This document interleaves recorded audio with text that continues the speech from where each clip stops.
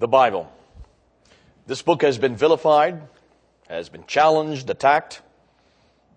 In the late 1800s, Wellhausen and Tübingen did a historical critique on this book. There has been hundreds of challenges against this book. And for very good reason. When you look at the Old and the New Testament, particularly the Old Testament, the belief is that much of the Old Testament was borrowed from other sources. And the reason is because the earliest manuscript that we use for the Old Testament is the Masoretic text, which was written in 914 AD. That's just a little over 1,000 years ago. It's a very recent text. In fact, it's even more recent than the New Testament. So what are we going to do? Well, historians say that a good bit of the stories that you see included in the Old Testament, the stories that you see in Genesis, and of course the stories surrounding the Abrahamic period, the Mosaic period, up through the Davidic period, 1900 BC, 1400 BC, Davidic period, 1000 BC. These probably did not happen, but they were then borrowed from other accounts. Certainly the creation story and the story of the flood, those would have been borrowed from other accounts because we see much earlier references to those stories. In particular, the Gilgamesh epic. The Gilgamesh epic, which was written in 6th century BC. The Gilgamesh epic, which talks about the creation story. It's very similar to what you have in the Bible. And so historians believe that we cannot trust the stories because they are nothing more than these borrowings. We believe that Moses wrote the first 5 books of Moses, including the book of Genesis, that Moses was responsible for writing the story about Abraham and all the others that we read up, including his own story. What are we going to do, though, to help these skeptics? And the Muslims who go even one further step and believe that this book has been corrupted along the way by the Jews and the Christians, particularly the New Testament, and much of their attacks is against the New Testament writings. Well, what we're going to do is we're going to try to come up with answers to all of these challenges. Well, not all of them, but a lot of these challenges. We're going to try to show you how you can use a defense when these challenges are given. The Old Testament, we're going to look at the archaeological evidence. We're going to use a lot of the material that's come out of the British Museum. I lead a tour there. Many weeks of the year, I go down to the British Museum. And the reason why is that the British themselves have scoured the world and they have grabbed as much as they could and stole it and brought it back to Britain and put it in that beautiful building. And now many people have vilified them for doing that, but thank God they did it. Because had they not brought it back and preserved it, it would not be there for us to look at. Much of that material that they have there in the British Museum would have been lost. It would have been sold, would have been broken up, put into mortar, put into buildings. The British saved it for our legacy, because much of the material there is a legacy of what we're going to see in the Bible. Now, you may want to ask, hold on a minute, the Bible doesn't claim to be a historical book. But in order to answer this question on its credibility, on its authenticity, we need to go to history. Why? Because the Bible is full of history. There are 4 things that we need to look at to answer this question. There are 4 historical questions we need to answer. Basically, we need to look at people who live in history. We need to look at the places that exist in history. We need to look at the events that happen in history. And we need to look at the timelines or the time periods that they claim. And it's those 4 areas that we're going to do now. We're going to look at many of those names, places, peoples, events, dates as well. And we're going to see if there's any extra biblical evidence that supports them to prove that this book is accurate when it deals with history. We're not going to prove that this is the Word of God. I wouldn't have the audacity to assume that I can make that statement tonight. What I am going to say is that when it deals with events that did happen in history, and we can find extra biblical material that happened at the same time, at the same places, with the same people, in every case, the Bible is accurate. And if it's accurate on those details, then we can trust what else it has to say. Okay, let's go ahead and let's start out with the first accusation concerning whether or not it has used an awful lot of borrowed material from other sources. Now, I guess let's start then with the accusation more specifically concerning the creation account. Because you do have the creation account in Genesis 1, 2, and 3. And you also then have the flood account a little later. And those are the 2 areas that we see repeated in many other documents. The Gilgamesh epic does talk about the creation account. It's very similar to the one we have in the Bible. So many historians believe that may be the original. That may be the source for what we have written here. The problem is, if you come down to the British Museum, I'll show you a new tablet that has been on display there, which is called the Atrahasis tablet, which also has almost the same story about creation, but it was written in 1635 BC, over 1,000 years earlier than the Gilgamesh epic. So why not consider that as the source? It hasn't changed in over 1,000 years. Can you see the problem? Suggesting that maybe both the Gilgamesh epic and the Atrahasis tablet are using a much older source. Now we know the Atrahasis actually predates the books of Moses, because Moses would have been writing in about 1400 BC. It's when you start asking these kind of questions that it starts getting pretty interesting. Now, let's look at the flood accounts, because there is a flood account in Atrahasis tablet. Also, there is a flood account from the 6th century BC, similar to the flood account that we have here. But then you might find many flood accounts. In fact, what we now know is there's over 200 flood accounts. Almost every culture has a flood account.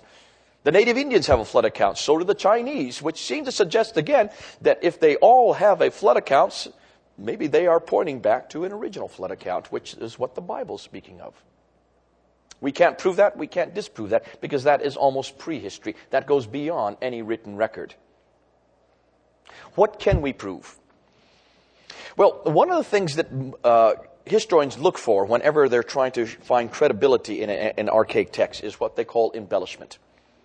Deletions, accretions, things like this. And Muslims help me out with this, because they are also looking for this, but they're looking from the wrong angle.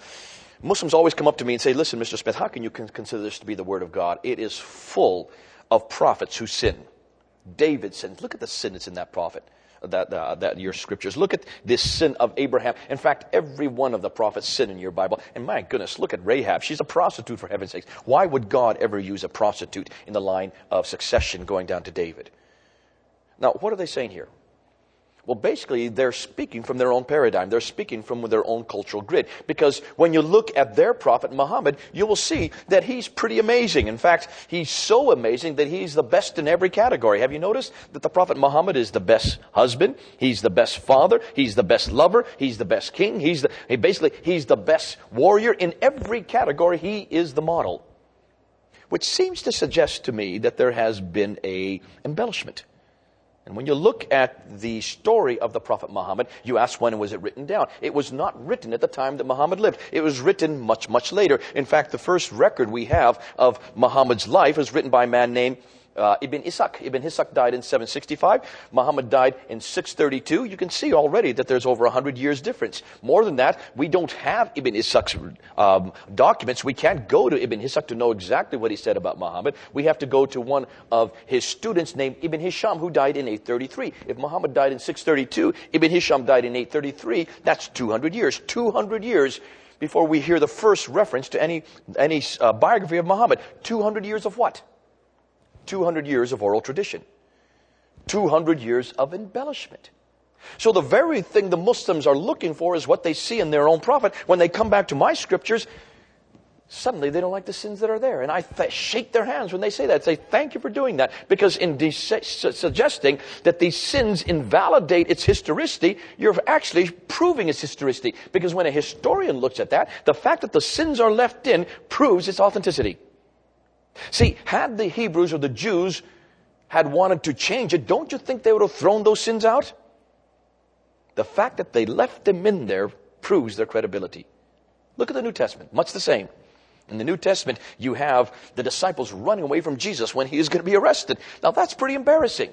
A few hours later, Peter denies Christ 3 times. That's pretty embarrassing. What about Paul? Look at Paul. Everything he did, he got wrong. He didn't get along with anybody, including his own other disciples.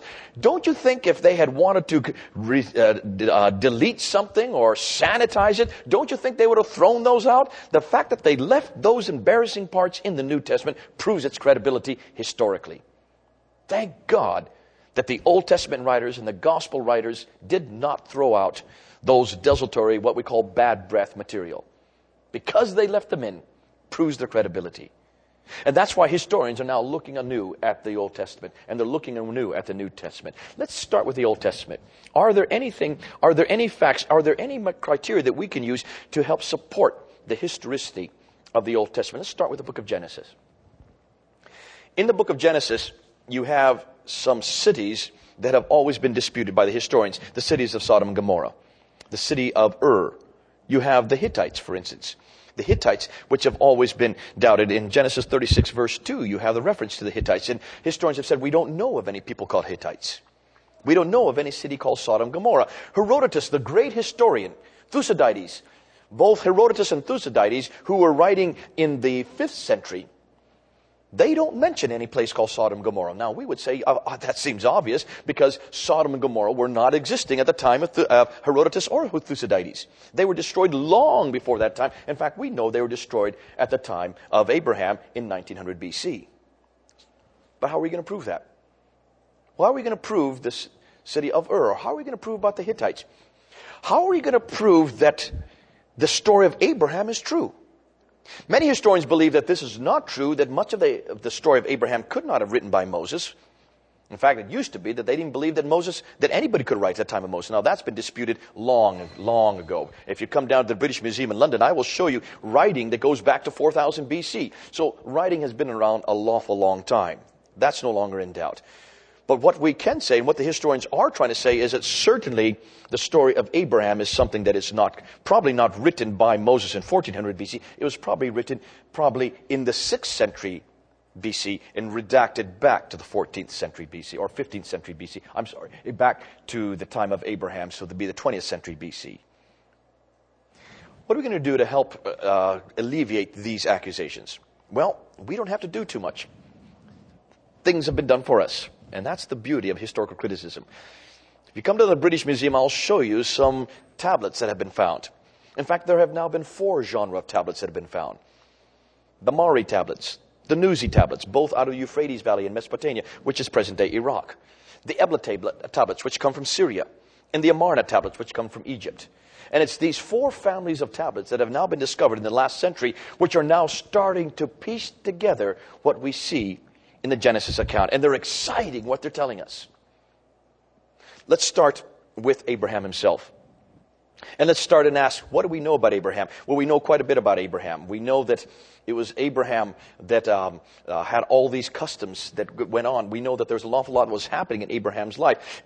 According to historians, if this was written in the 6th century, then pretty much what was writing, but if they're writing in the 6th century of what was happening in the 20th century, they would get many things wrong. Yet we've come across the Mari tablets, which talk about the Ariyuk or the Ariyak, which is found in Genesis 14. They mention the places Nahor and Haran, which are also found in Genesis 24, verse 10. And they also mention the name Benjamin and the Haperu. Haperu? Hold on to that. We're going to come back to that a little bit later. The Nuzi tablets are even more exciting. The Nuzi tablets, which have been found in the Mesopotamian area, they were written around 1800 BC, so they're written just after the time of Abraham. They talk about customs in that part of the world. They talk about the fact that a father can give a slave girl.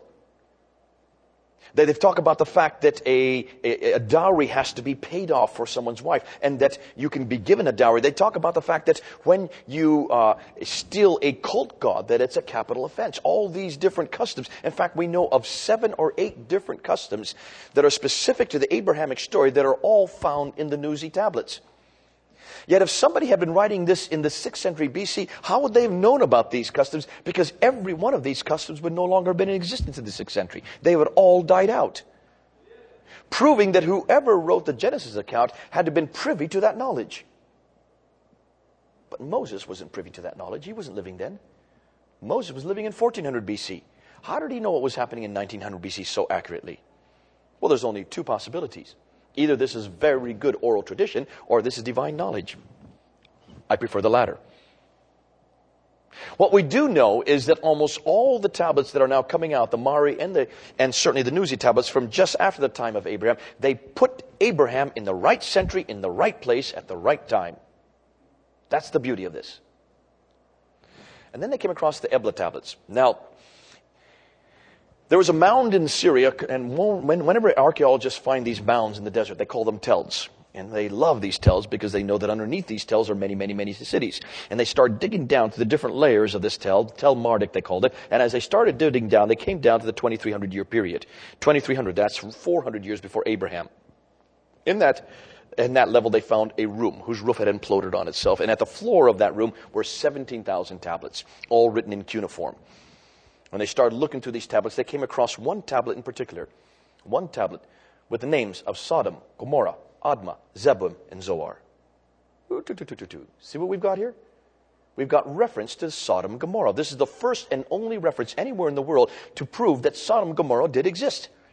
They're written on this tablet, written 400 years before the time of Abraham. No wonder Herodotus or Thucydides didn't know about it. But here's the interesting thing. Did you hear the sequence I've just said? Sodom, Gomorrah, Admah, Zeboim, and Zoar. What does that mean? Well, we know where Admah is. We know where Zeboim is. We know where Zoar are. In fact, if you look at them, they follow a line. In fact, they follow a trade line. This is a trade route. Much when you look at the 5 cities of the Levant. We always talk about the 5 cities of Levant. We place them on the map and we talk about them. Over here we talk about Basra, Baghdad, Damascus, Jerusalem, and Cairo. What are we doing? We're following a line on a plane, aren't we? The same thing can happen with these 5 cities. You're following a line on a plane, a trade line on the plane. Now hold on a minute. Have you heard those 5 cities in that order before? Yes, you have. If you've read Genesis chapter 14, verse 8, you will see the exact same 5 cities in the same order that were found on the Ebla tablets, proving that these cities were not only consequential for the people in the time of Ebla, but also at the time of Abraham. But hold on a minute. Abraham didn't write Genesis 14:8. Moses wrote Genesis 14:8. Moses was living in 1400 BC. How would he have known to put Sodom and Gomorrah before Admah, Zeboim, and Zoar? He wasn't there. These had been destroyed 400 years before he wrote this down. Where did he get this knowledge from? Well, pretty good oral tradition, or maybe divine knowledge again. Can you see how accurate the Bible is? Not only does the Ebla tablets prove the existence of these 2 cities, it also coincides exactly with Genesis 14:8. What do we do with the Hittites? Always been suspicious. Well, before we get to Hittites, what are we going to do with the city of Ur? Ur was always doubted, but it's no longer doubted anymore. If you were to come to the British Museum with me, I'll show you 2 rooms in the British Museum that have now been designated for the city of Ur. You will find the standard of Ur right there, dated to 2600 BC. 700 years before Abraham, you'll see the standard of Ur. Right next to it, you'll see a ram who's eating out of a bush. It's a part of a table leg, and it's made out of a lapis lazuli and beautiful gold engraving, showing the sophistication that existed there in Ur in 2700 BC. This is the same city that Abraham came out of, that he was asked to leave in 1900 BC, proving how sophisticated, how civilized a place that God had taken him out of. Ur no longer is doubted. Everybody knows Ur exists. The Bible was the first to tell us so. History's just caught up with us. Good stuff, isn't it? What about the Hittites? They have now found the Hittites. They have found that the Hittites were entirely an enormous civilization. It was the Hittites who discovered horses and chariots. It was the Hittites who gave the chariots to the Egyptians. And it was the Hittites who were the ancestors of the Medes. Remember, it was the Medes, it was Darius the Mede, who in 539 destroyed Babylon. But stop and think, where else have we heard about the Medes? The Medes were also the first people to become Christians at the day of Pentecost. The day of Pentecost, when they started speaking in different tongues, some of the first people to become Christian were Medes, who were the descendants of the Hittites. Who are the Medes today? They are the Kurds. The Kurds, and when you talk to any Kurds, what do they tell you? They tell you that they are 99% or 100% Muslim. And I say to my Kurdish friends, hold on a minute. Where does your history go back to? It goes back to Muhammad. I said, no, it doesn't. Come on, you Kurds. Your history predates Muhammad. It predates way beyond Muhammad. In fact, you were a Christian before my people were Christians. You have more of a right to be a Christian than I do, because you are some of the first Christians that ever existed. You Kurds, forget about Muhammad. Go back and resurrect your history again. In fact, you were the people that God used to destroy Babylon. It was God that used you to destroy Babylon in 539. Look at your history. You were the people that were the Hittites that discovered not only how to tame horses, but to create chariots. You've got an enormous history. Please stop looking back to back to Muhammad. Go way beyond that. Go back and resurrect your past, of which also includes Jesus Christ. Thank God for the history that we have. And we need to help the Kurds to resurrect their ancestry, to prove that God has used them all the way through history. Now, let's continue and let's get a little more recent. Let's talk about the 9th century BC, because here's where it starts to get exciting, because here's where it starts to impact on the history of the Israel itself. 9th century BC, you have a great kingdom called the Assyrian kingdom. The Assyrians who lived in what is today northern Iraq. There are 4 main cities that existed in the Assyrian kingdom. You had Nimrud, you had Balawat, you had Khorsabad, and you had Nineveh. And you had the great Assyrian kings who were the ones who basically were the superpower of their day. At least we think they are. I'm going to dispel that in a few minutes, because the Bible is going to tell me something different. But for now, let's talk about the Assyrians. And let's start with Shalmaneser III. Shalmaneser III was living in the mid-9th century. Now, that's the time that Ahab was living. Ahab was a very evil king. We see in 1 Kings chapter 22 that Ahab did not get along with his fellow neighbor king called Ben-Hadad. And the two of them were warring back and forth, back and forth, back and forth. And then suddenly they put their weapons down. We don't know why they put their weapons down. In chapter 22, it doesn't tell us. But what we do know is that Shalmaneser III, the great Assyrian king, was coming down and he was attacking Idhuleni, the great king of Hamath. We know that because there's a stela in the British Museum, and you'll see the stela there written in cuneiform, and it talks about that battle in the mid-9th century. He comes down and he attacks Idhuleni. Idhuleni cannot repulse this great Assyrian king, so he asks for help. He asks the other 11 kings of the plain to come to his help, including Ben-Hadad and Ahab. Now suddenly we realize why Ben-Hadad and Ahab put down their weapons. The stela shows us that they had to come to repulse Shalmaneser III, to come and help Idhuleni repulse Shalmaneser III. There's the first evidence for 1 Kings chapter 22. Extra biblical evidence. That's what we're looking for. You want another evidence? If you were down in the British Museum, I'd take you about 15 feet away to a big black obelisk. It's called the black obelisk. It's actually gray now because now they've washed it up. It was discovered by the British there in Nimrud, the city of Nimrud.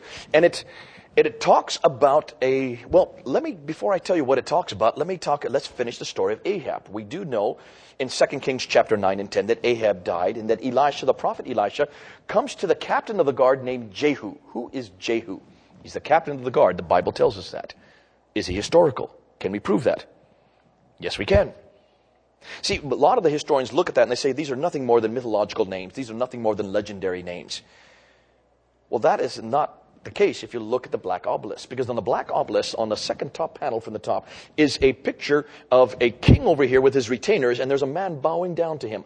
And the man that's bowing down to him, according to the cuneiform at the very bottom, is Jehu, king of Israel. It says it right there in cuneiform. That's a picture of Jehu. The British have it. The British discovered him. It's the oldest picture we have of any king anywhere in the world. It's right there in the British Museum. And there he is in golden details, so that we now know that not only is 2 Kings chapter 9 and 10 correct, 1 Kings chapter 22 is correct as well. We have the name, the date, the place, the event of all the 4 things we're looking for. You want a third evidence?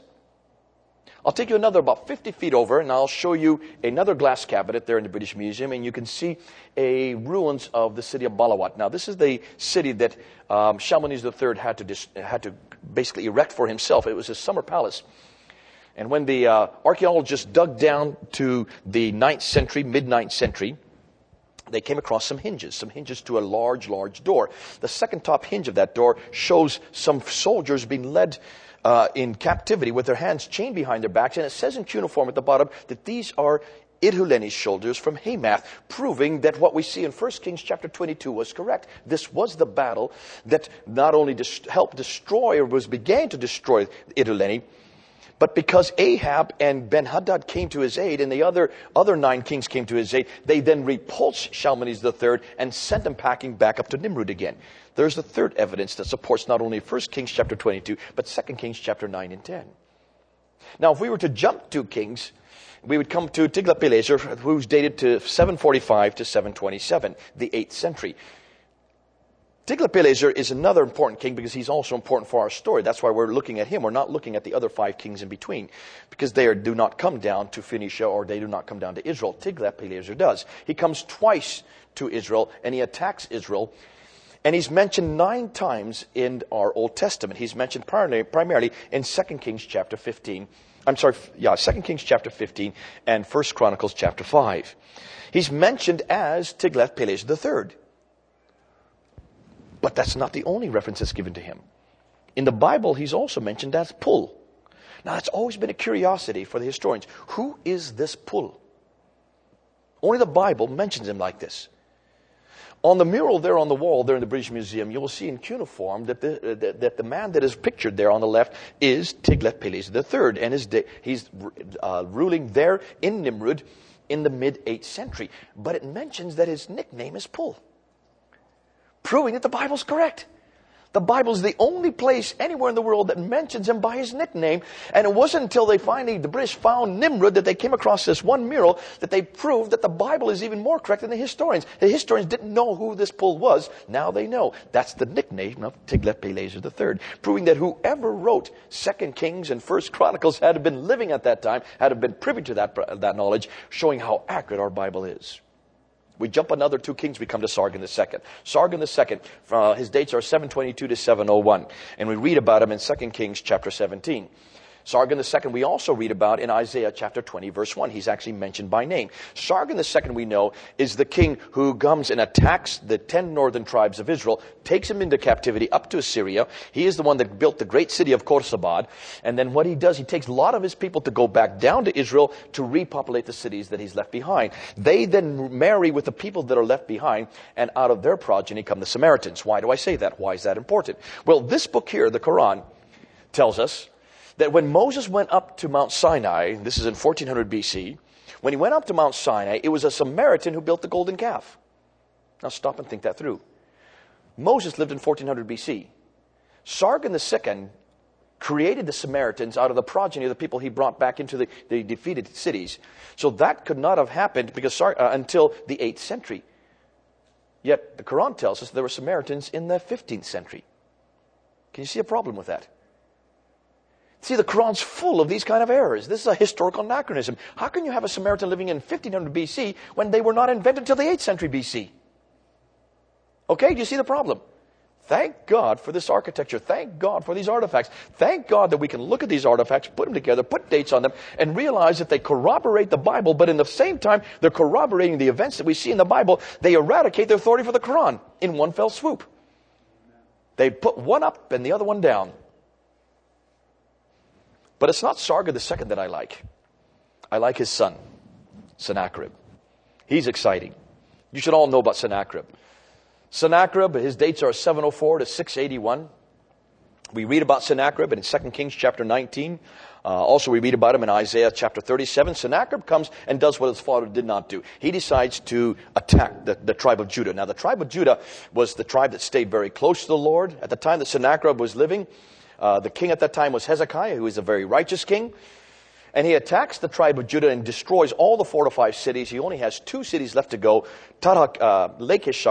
Lachish and Jerusalem.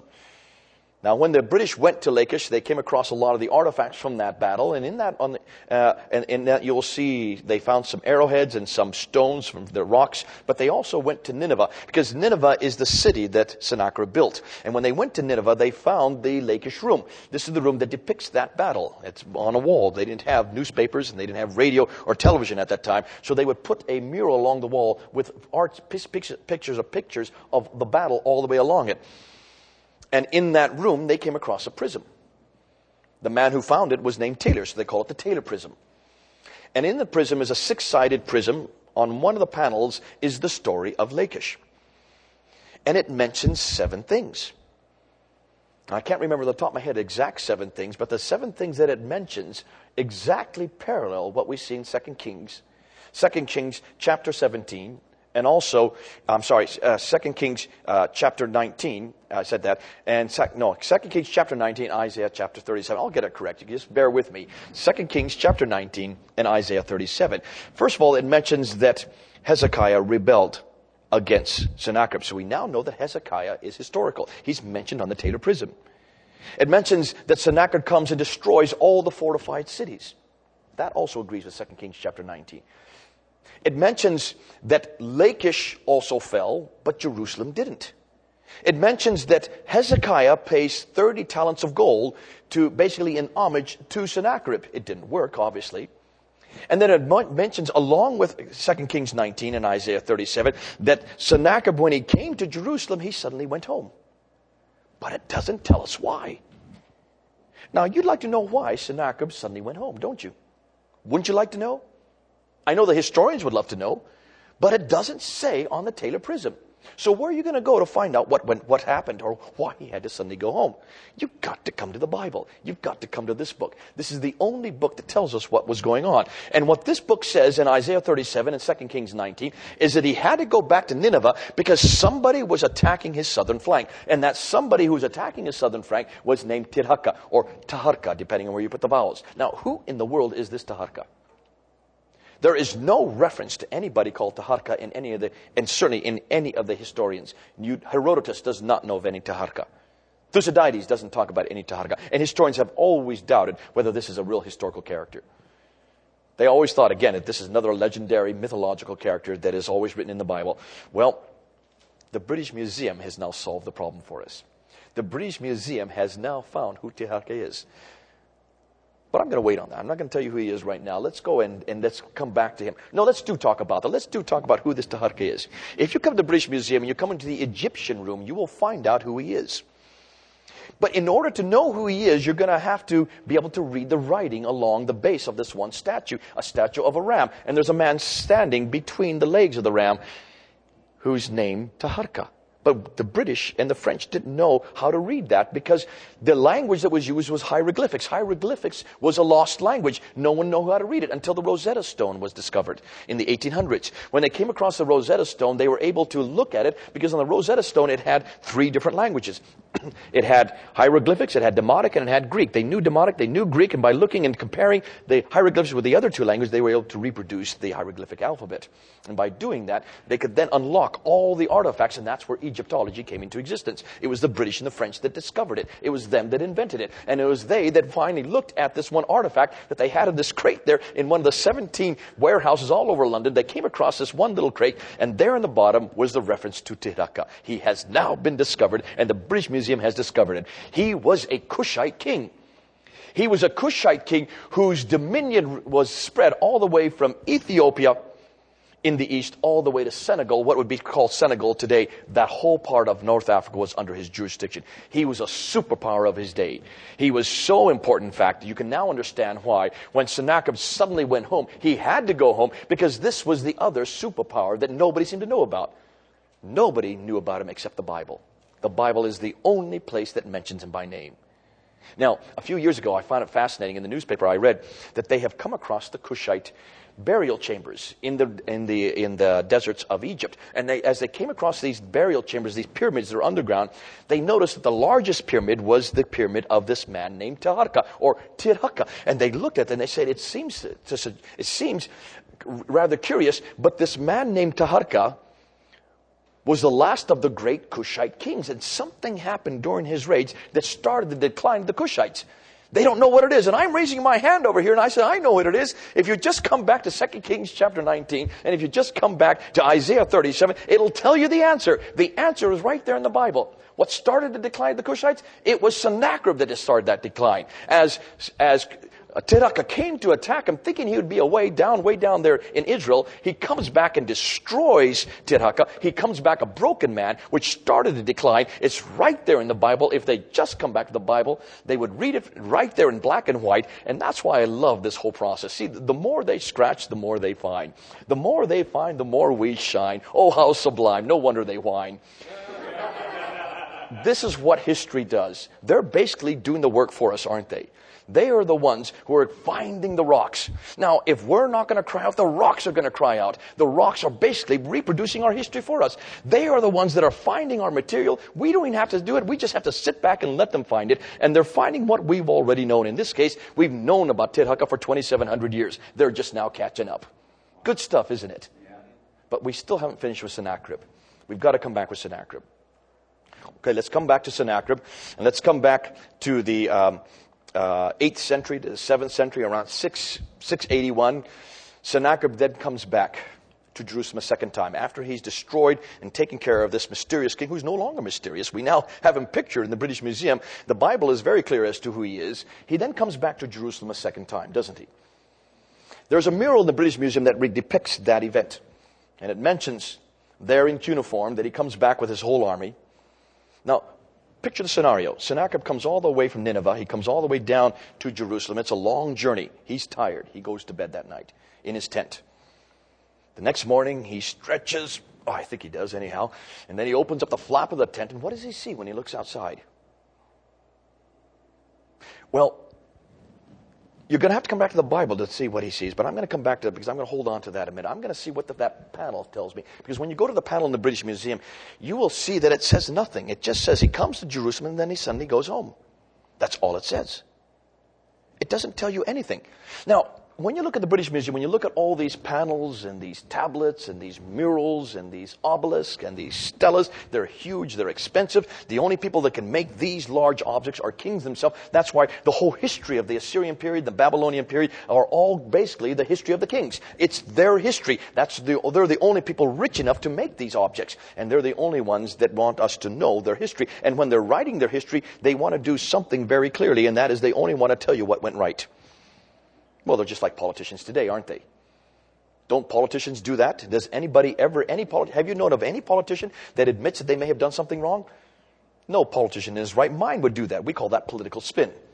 Well, look, they're not the first to do it. The Assyrians were doing it way back in the 9th and 8th century BC. It's been around as long as we've known politicians. And that's exactly the problem with these murals. They only tell you what they want you to know. You only hear history from their perspective. You only hear the history from the winner's perspective. You heard this many times before. I'm not telling you anything new. And that's exactly what we're seeing here. Here's that mural, and all it says is he comes to Jerusalem and he suddenly goes home. Well, I'd like to know why he went suddenly home. Why is there no reference to any conquest? Because that's what kings do. They conquer. They conquer, and when they conquer, they tell about their conquest. Every one of those stories is full of their conquering. Most of the murals are basically talking about their conquests.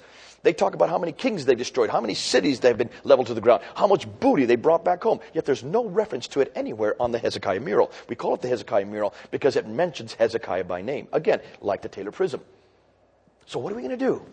Well, if you go upstairs, you will find the Babylonian Chronicles. The Babylonian Chronicles mention that when Sennacherib returns home back to Nineveh, his two sons rise up and kill him. Now, why in the world would his two sons kill a king who has just destroyed one of the other great superpowers of his day? That character named Tirhakah that the Bible only knows about. Why in the world would they destroy the king at the height of his power unless something embarrassing happened? What happened in Jerusalem? What happened outside of Jerusalem? Let's go back to that scenario I left you at. He stretches, right? He's stretching, waking up, opens the flap, and what does he see? You're going to have to go back to 2 Kings chapter 19. You're going to have to go back to Isaiah 37.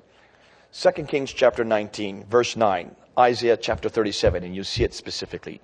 When he looks out, he sees 185,000 of his men lying there on the ground, dead. 185 of his soldiers, decimated. He didn't remember or hear any battle in the night. He heard no clanking of swords. He heard no screams or shout of pain. He never saw any other soldiers, no Jewish soldiers there. Can you imagine putting yourself in his place? What would you do in his place? Well, I'd get home pretty quick, wouldn't I? And that's exactly what he did. And that's why the Babylonian Chronicles, when they mention when he came home, you can imagine all the relatives of those 185,000 men, they would want to know what had happened to their men. They would be there questioning, where are our men? What happened to them? What is he going to do? How is he going to explain this? There was no battle. There is no booty. No one was conquered. 185,000 men dead. Can you see why it's embarrassing? No wonder his sons rose up and killed him. But none of that is on this mural. So what is a historian going to do? What's he going to do? How is he going to answer this question? The only way he can answer this question is to come back to the Bible. To come back to 2 Kings chapter 19, Isaiah 37. But he's not going to do that for two very good reasons. Because if he comes back and listens to the story in the Bible, he's first of all going to have to accept that there's a God. Secondly, he's going to have to accept that God enters time and space and impacts on human history. Can you see the dilemma for the historian? They do not want to accept that. So all they're going to do is accept what they see on the mural and call it a mystery. It's not a mystery to us. See, there's the beauty. We can put both of them together. Both the Bible and the artifacts. Both the Bible and the murals can be put together. We need the murals. We need the obelisks. We need the stelas. Why? Because they place it in history. They put the stories in a time frame. They put the people in the right places, in the right events, using certainly the right times. And that's why we need to make sure that we put the two together. We need the historical artifacts because it gives it historicity. But we need the Bible because it gives us the rest of the story. This is God's story. But it's historical. It did happen with the right people in the right places at the right time. Good stuff, isn't it? That's why I love the Bible. That's why I love the Old Testament. Now I'm going to jump to Daniel. Daniel I love. See, Daniel the historians don't like. Daniel has always been a problem for the historians. They've always hated Daniel. And the reason they don't like Daniel is because Daniel deals with something that historians don't like, much like we saw earlier with Sennacherib. They don't like it because what Daniel does is he talks about that which is going to happen in the future. He talks about prophecy. In the book of Daniel, you'll have reference to 4 kingdoms. Now, 2 of them are not prophetic because they talk about Babylon. Well, Daniel's living in Babylon. We're in the 6th century BC now. He's living in Babylon, so that's not prophetic. They talk about Darius, who under the auspice of Cyrus the Great destroys Babylon in 539. Well, that's not prophetic because Daniel was there. He was privy to that. He was an eyewitness to that event. But then Daniel talks about 2 other kingdoms. About the Greeks, who don't exist until the 3rd century. That's 300 years later. And then the Romans, who don't exist until the 2nd century. That's 400 years later. No wonder the historians don't like it. How could somebody living in the 6th century know what's going to happen in the 3rd and the 2nd century? No, that they don't like because nobody can know the future like that. So what the historians have done is they have tried to find any error in the book of Daniel. And they have scoured the book of Daniel to find any error, and they found it. And it has to do with Belshazzar. See, in the book of Daniel, Belshazzar is the king that Daniel's working under, isn't he? Belshazzar is there. In fact, Belshazzar has that great feast, and there's that writing on the wall, and he has, can anybody interpret that writing for me? And Daniel comes and interprets it for him, and then he turns to Daniel, and he said, because of what you have done, you will be number 3 in my kingdom. It says that in Daniel chapter 5, verse 16. Now, many people have queried, why number 3? If Belshazzar is number 1, wouldn't he be number 2? That's a mystery. That's kind of we're going to answer that in a little while, but hold on to that. But certainly the difficulty is that Belshazzar is the wrong person. Why do we know that? Well, if you come to the British Museum, I'll show you. When you go up into the Mesopotamian room, when you go into the Babylonian room specifically, you can see all the artifacts from that time period, from the 6th century. And they are all written by, not Belshazzar, but by Nabonidus. Nabonidus is the last king. In fact, Herodotus, who's just living 100 years later in the 5th century, he refers to Nabonidus and mentions that he's the last of the Babylonian kings. It was Nabonidus that was king when Babylon was destroyed.